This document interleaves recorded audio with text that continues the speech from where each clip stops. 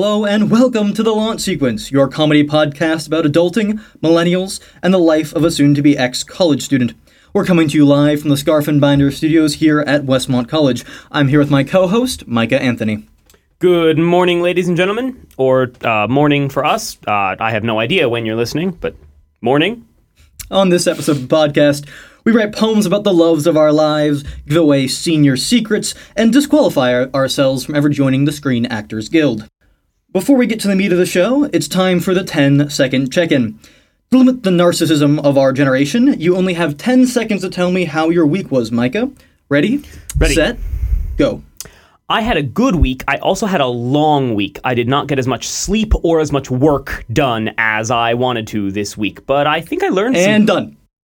All right. Andrew, because the soapboxing comes at the end of the show, you only have 10 seconds to tell me about your week. Ready? Yep. Go. It was pretty good. I work at the school paper, so we had some issues about the op-ed section deciding what to publish, and I didn't get a lot of sleep because of homework. Time. Oh, right. Well. Next up, our recurring section, Ramen and Rhyme, featuring the first and last time Micah uses his literature major in a semi-professional capacity. Both of us have written poems with the same title. We will have not read each other's poems beforehand. I will read my poem out loud, and Micah will tell me what it means, and then we'll switch. Poetry is subjective and all that. Mostly. This week's poem is about something I hold near and dear to my heart. The title of this week's poem is The Smell of Coffee. The smell of coffee. I like my coffee, like a speakeasy. Dark and smoky, generally low-key. On occasion, I'll be a little bit picky. Get my drink from a hippie. Want it when it's nippy. Without it, I'm a bit touchy. But hey, that's just me. I like it. That had almost a like spoken word beat poetry rhythm to it. That was fun. The meaning. What did you get from that? I mean, it was an interesting sort of series of images that don't necessarily go together, because you have that opening speakeasy image, which I think is a very evocative one, particularly because it's not generally associated with coffee, but like they have kind of a similar atmosphere and almost like the same aesthetic. But then you get to like the hippie image later on, which is very out of place. So I'm intrigued by the clash of these two images, sort of the hippie in a speakeasy kind of thing going on. And that's what coffee is like, everyone. It's like a hippie in a speakeasy. All right, your turn. All right. The smell of coffee. Like smoke, both in the smell itself and the Baroque curl it travels to my senses, clearing out my morning demons and filling me with, if not goodwill, at least the willingness to talk. Don't mock me. Well, what I really feel here is that great Baroque imagery, because it evokes that age where coffee was kind of exotic and different, and it was a trade good worth a lot. And I think in the morning when I'm getting up, I think coffee has that same deep worth. Would pay its weight in gold just to have a good cup of coffee. Or just really caffeine. Honestly, just a pound of caffeine would also be worth it. I am going to remind you tomorrow morning that you agreed to pay the weight of coffee in gold. Let's hope you forget. Well, joking aside, let's get serious for a moment. Micah, we've been around a semester or two. Our binders have a couple of scars to mark our years. Now, to share that know-how, we are doing a segment that we are calling Don't Tell the Freshmen. So, what should we not tell the freshmen? You will change your major. You will. So go ahead and tell your roommates you're studying Plato's views on My Little Pony or whatever. There is a very high chance, I would say, that you are either going to change course or add something that you didn't expect to study, or change your focus in response to a really good class or a particularly effective professor. You will change, and you should be aware of that and be okay with that. I think we shouldn't tell the freshmen that you need to figure out what classes you actually need to do the reading in. Now, as a future educator, I cannot condone this advice. All reading is valuable, kids. Some reading may be less valuable to you immediately, and your sleep may be more valuable. Yeah, my grandfather once told to me, if you're in a swamp, sometimes you just have to deal with the closest alligator. And doing the reading for a particular class might not be the closest alligator. Something else that we should not tell the freshmen, except, yes, absolutely, we should tell the freshmen, office hours are your friend. You should go to office hours. Picture this. You're spending thousands of dollars for free access to the greatest minds in your general area of campus, so make use of them or you're kind of flushing that money down the drain. Yeah. Speaker fees are very high. Yes, they are. Your professors are smart. Ask them questions. And the final thing is, free pizza equals free people actually showing up to whatever event. If you're running a club, giving a speech, always advertise food. It's the best way to get people to actually show up that aren't related to you by blood or deep bonds of friendship. Yeah. And even then, honestly, pizza too. I have nothing more to add. Well, Mike and I have a background in improv, which may explain why we're willing to do the show in the first place. We're going to try our first improv game of this podcast. Now, Oscar season is just past. But in honor of the award season, here is a game that we are calling In a World. Rules are as follows. One of us will have 3 suggestions. The other will attempt to do their best trailer voice and tell us about this made-up movie that involves those said suggestions. Micah, you ready? Yes. All right. So your suggestions are a down-on-his-luck mechanic, a sidekick that is a wise old man who makes the best tea, and your inciting incident is he inherits a haunted castle in Ireland. Oh, boy. Okay. So once again, down-on-his-luck mechanic, old man making tea, and a haunted castle in Ireland. And begin. In a world where engine grease and tea go side by side and hand in hand, and the world is ending soon, one mechanic and his elderly grandfather who makes the best cup of tea will have to stop the demons in this Irish castle from destroying the English breakfast tea that everyone knows and loves, featuring your favorite new fancy car that everyone wants, and establishing shots of the Irish moors. Coming soon to theaters near you, Socket Wrench and Teacup. All right. Shouldn't laugh too hard. I'm up next. All right, Andrew. Yeah. Your 3 suggestions are a hotshot New York stockbroker home for the holidays, and Dora the Explorer lose his iPhone. And action. In a world where Wall Street is as volatile and dangerous as a jungle, one man will return home to his daughter Dora, only to find his phone has gone missing. Come with Samuel Moneybags and Dora the Explorer on the adventure of a lifetime as they explore the concrete jungle that is New York and find the true power of friendship in Dora Dora Apple product placement. Well, this is the part of the show where we take listener questions and get a chance to soapbox as the jaded seniors we are. Welcome to a segment we're calling Sarcastic Senior Soapbox. Because we're so close to graduating, we must know something. Andrew, if you could tell your younger self one thing, what would that be? Life's tough. It's tougher if you're stupid, and the stupid shall be punished. Wow. That got dark real fast. You want to tell us about that, Andrew? I think the probably more serious piece of life advice I would give, particularly my younger self, is to make sure you find value in like who you are outside of your relationship to people. I'm someone who really appreciates my friendships and my relationships, but at times, particularly like after a breakup, that makes it really hard when like you don't have that external feedback. So like storing up those good comments from friends and family, like that nice letter from your dad or the card. Like one of the best things I did freshman year was like put up all of the notes from home as a way to both battle homesickness and remember that like people do love you. There's a history of you succeeding over challenges. And keeping that around, finding ways to remind yourself of that. Yeah, I remember that. It was adorable.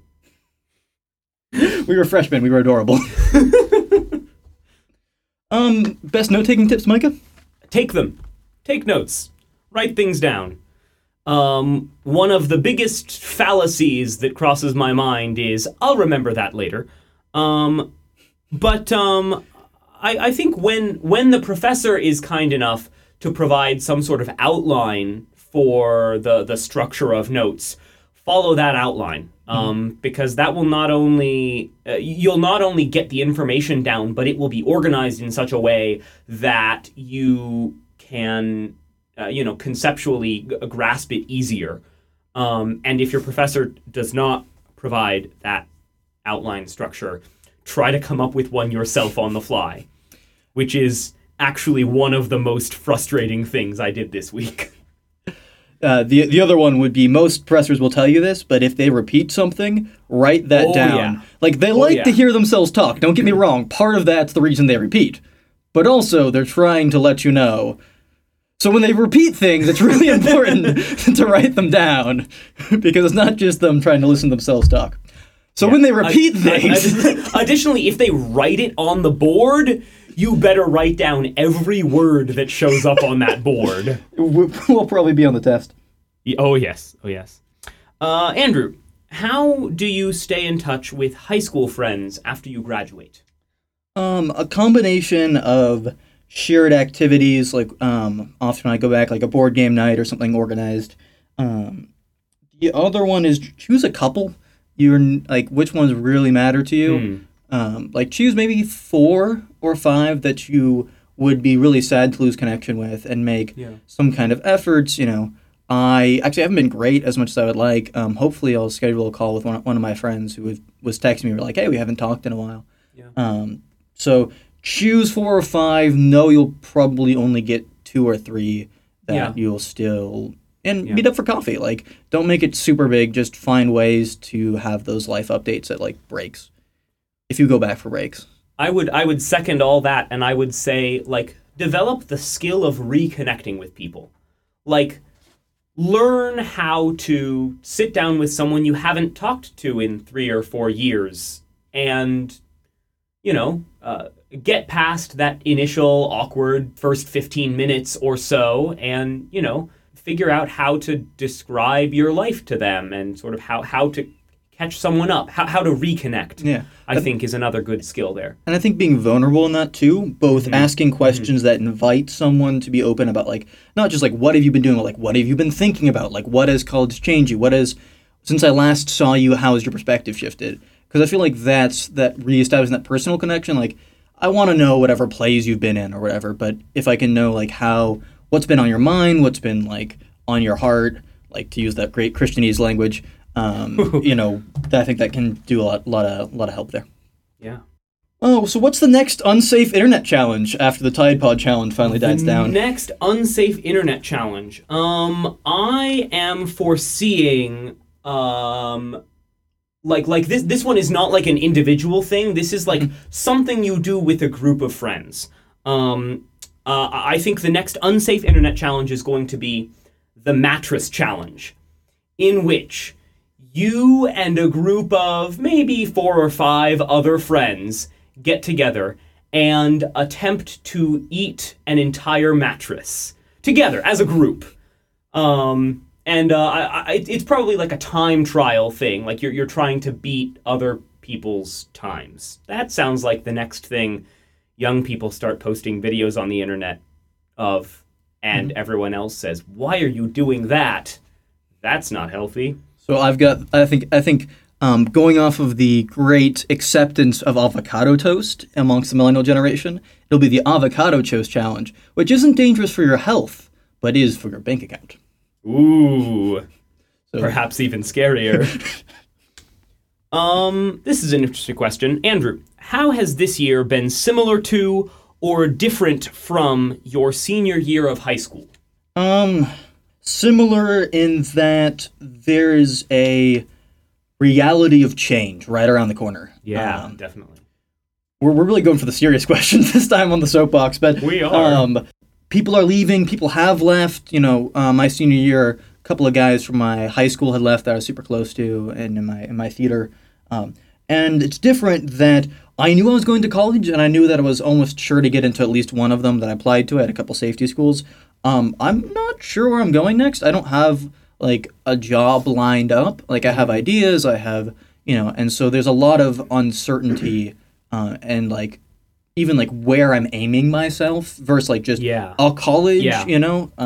And I think there's like also a time's up a little bit on like self-definition that like as you go into your 20s, there's still a lot of that like working yourself out, but there's a little bit more I have to give answers to some of those questions. Like for college apps you do as well. Right. But a little bit more of like I have to present a coherent personal narrative for like at least some of the time. More often than I think you have to do when you're a high schooler. Yeah, I was going to say that one about a difference between the two being, when you're graduating high school, you generally know what you're doing next. Like by graduation, like you've already been accepted to schools and probably, I think, have responded to the, like, where you're going next. And I mean, I know I'm going to continue school, but I don't know where, and I'm not going to know where until maybe June or July because those applications are later. So, yeah, it is kind of it's an exciting change, but also fear of the unknown. So, what's the worst thing you did to your sibling? Note this does not actually come from either of our siblings, this question. Yes, no, that was, you suggested that one, didn't you? I think my brother's friends sent this one in. So Christopher's friends, if you're listening. All right, thanks. I'm going to give a shout out to my brother. Hi there. I hope you don't remember this story. We were pretty young, but there was this one time when I stabbed my brother in the back of the head with a stick. Which was not in reality as bad as it just sounded. We were in the car, and when I was young, I had this sort of magpie tendency to collect lots of things I found on the ground, right? I would pick up sticks or an interesting rock or whatever. So I had some sticks because I hoarded small, useless objects as a child. And my brother was sitting in the front seat of the car, and I was behind him. And he was sort of like bouncing around back and forth. And I thought, hey, what would happen if I started, inserting those sticks between the headrest and the actual seat? So I, started sticking them through, and I stuck one too far through just as my brother rocked his head back really hard, and I stabbed him in the back of the head. And then my mom made me throw away all my sticks. Sorry. I hope you don't remember that. I think my brother may be able to correct me on this one, and please do send in a correction. But I don't think I've ever physically harmed my brother seriously. I think probably stealing objects that were maybe mutual ownership and somehow became mine, or blaming him for things are pretty common. My brother's friend, I definitely injured all the time by accident. It was like, it was never of malice, but it'd be like, he'd come over and we were wrestling and somehow he was the one who got like kicked into the wall, or I would be holding a sword and I'd turn around and he'd impale himself on the foam sword. I owe him like a Purple Heart or something for just like being around me and always accidentally injuring him. There you go. Andrew, what was your favorite book that you read recently? I read a book called Red Shirts that is about the red shirts on the Star Trek Enterprise for those who did not have the wonderful blessing of watching Star Trek Next Generation, or anything else.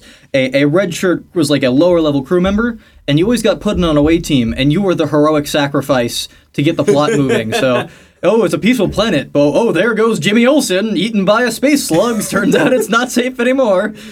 Jimmy Olsen is a character from Superman. Well, there was an Olsen in the last Star Trek movie. Oh, and really? he died. He just he hit the deck too hard and flew. And he was carrying the explosive too. So that's a problem. I was very disappointed because That's deeply unfortunate. You know how to prove that this story has stakes? We're gonna kill a character you don't care about. So the book talks about the weirdness of being one of those characters. It's kind of satirical about being that. So, don't wear a red shirt on the Star Trek Enterprise. Life advice from this podcast. There you go. Life advice. Well, every podcast needs some sponsors, and since we're the only podcast Audible hasn't sponsored yet, this episode was sponsored by... The Hippie in the Speakeasy. He's out of place, but he's also awake and full of energy. This episode brought to you by Haunted Car Mechanics. Haunted Car Mechanics, the only hope for Ireland since this movie came out. Oi. Well, thank you for letting us riff while you idly do some chores, tame toddlers, pet your cat, or whatever other meaningful task you do while combining with this podcast.